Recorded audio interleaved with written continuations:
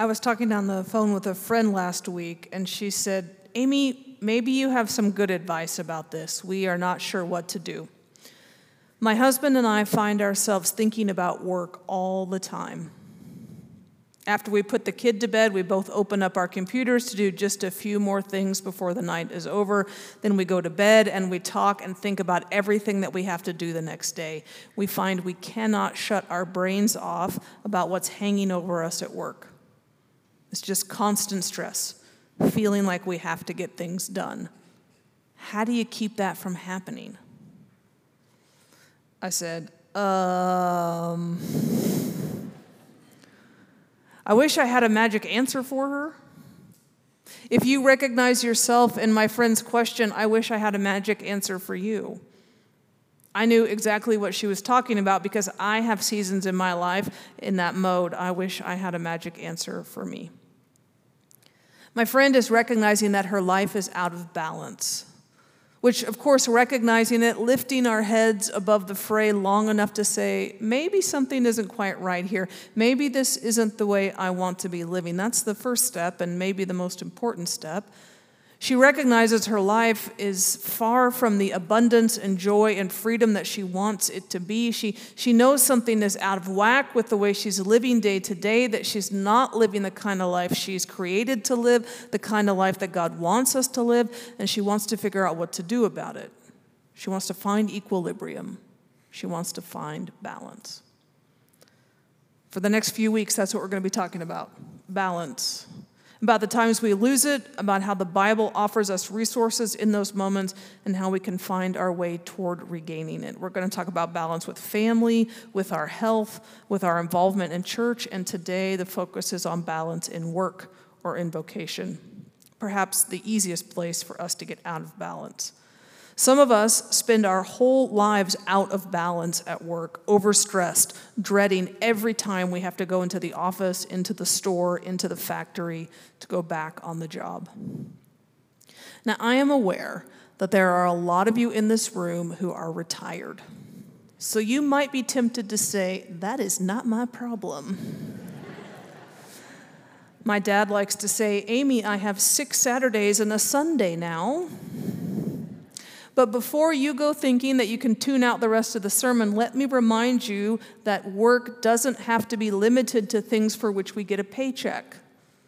Okay? It is plenty possible to get overwhelmed and out of balance with volunteer or other unpaid labor. And even if that is not true for you, you have people in your life who are struggling with how to find balance between work and life.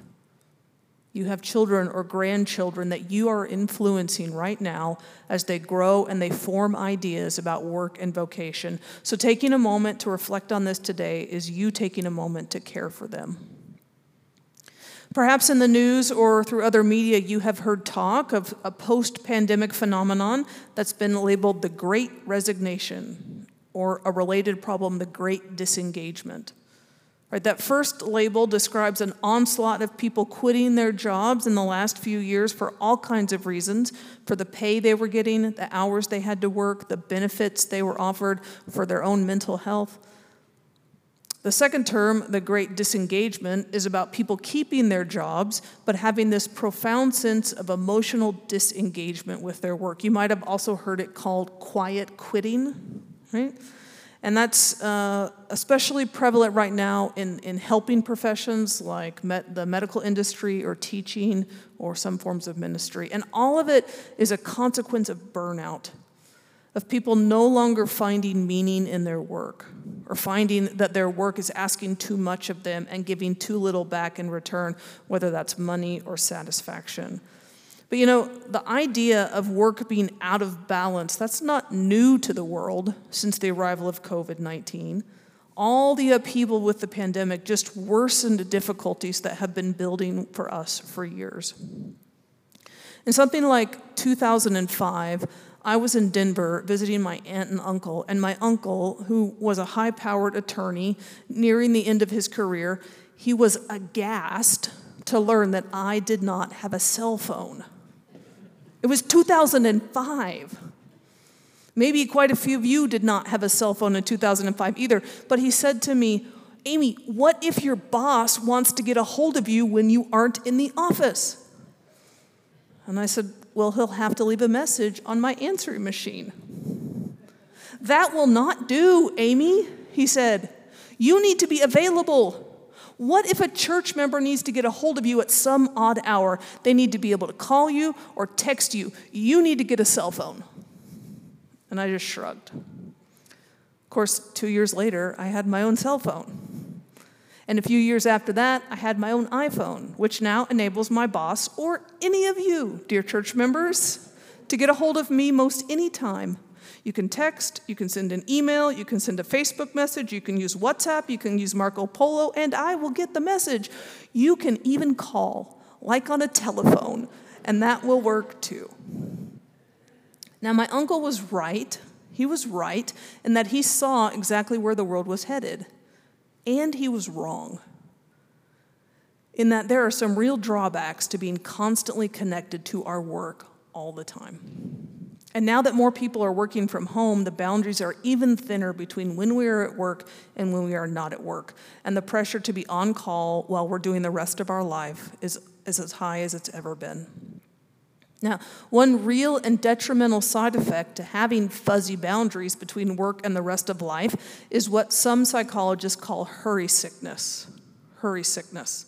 Now, the name sort of speaks for itself, but if you want a definition, we could call it a behavior pattern characterized by continual rushing and anxiousness, or a malaise in which a person feels chronically short of time. You ever been there? Felt chronically short of time. So the person tends to perform every task faster and get flustered when encountering any kind of delay. How do you know if you're suffering from hurry sickness? Well, 2 authors of a book called The Time Cure warned of these symptoms. If you find yourself moving from one checkout line to another because it looks shorter or faster, or if you find yourself counting the cars in front of you and either getting in the lane that has the least cars or appears to be going the fastest, or if you find yourself multitasking to the point of you forget what you're doing in the middle of one of the tasks. Now, I read that list and thought, they're just picking on people who like to be efficient.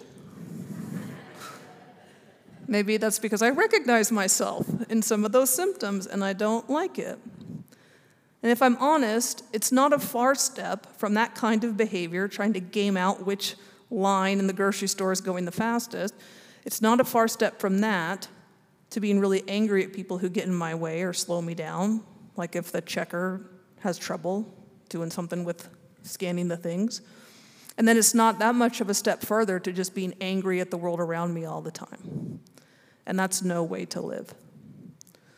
Now, I don't know if the people in the ancient world suffered from hurry sickness. I do know that they worked hard, incredibly hard. They struggled to make ends meet, to have enough to eat, for instance. And I suspect that created some worry for them, maybe about time, probably differently than for us, but still a worry. And they carried worries about if they were accomplishing enough, if they were important enough, if they were achieving enough. And those are also things that can pull our work life out of balance. And as an answer to those sorts of worries, one answer we get in the scriptures is Psalm 90. An overriding message of this psalm is God's time is not our time. As we try to squeeze every last minute out of the day, worried about what we need to accomplish, it can be shocking and sobering for us to remember that the clock that God uses is vastly different than ours. The psalmist says, "For 1,000 years in your sight are like yesterday when it is past, or like a watch in the night. You sweep them away. They are like a dream, like grass that is renewed in the morning. In the morning it flourishes and is renewed. In the evening it fades and withers." In a way, the author is comparing us to grass. And that might be difficult to read.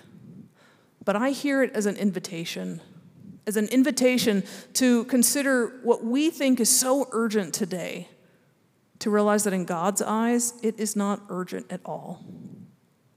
We worry so much about months and weeks and days, and God's perspective is in millennia. I mean, doesn't that just make you stop and kind of take a breath. God looks at the world with the longest of long views.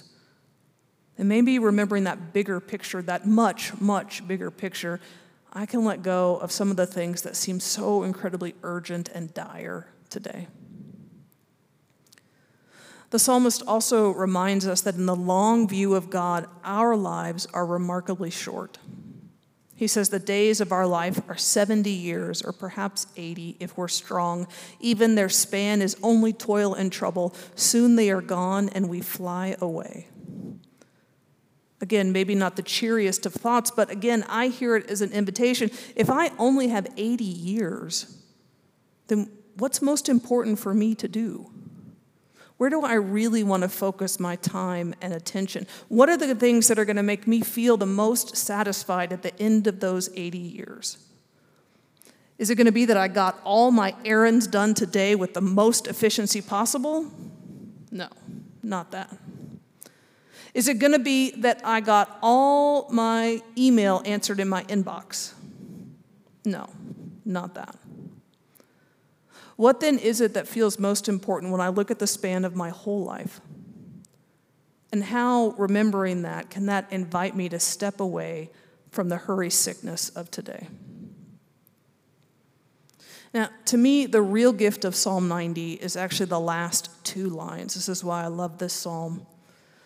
It says, "Let your work be manifest to your servants and your glorious power to their children. Let the favor of the Lord our God be upon us and prosper for us the work of our hands. Oh, prosper the work of our hands." Even after reminding us how short our lives are, the psalmist praises God and asks that God would bless our work, would make it prosperous, would make it fruitful. The psalmist is affirming the value of work and asking for God to bless it.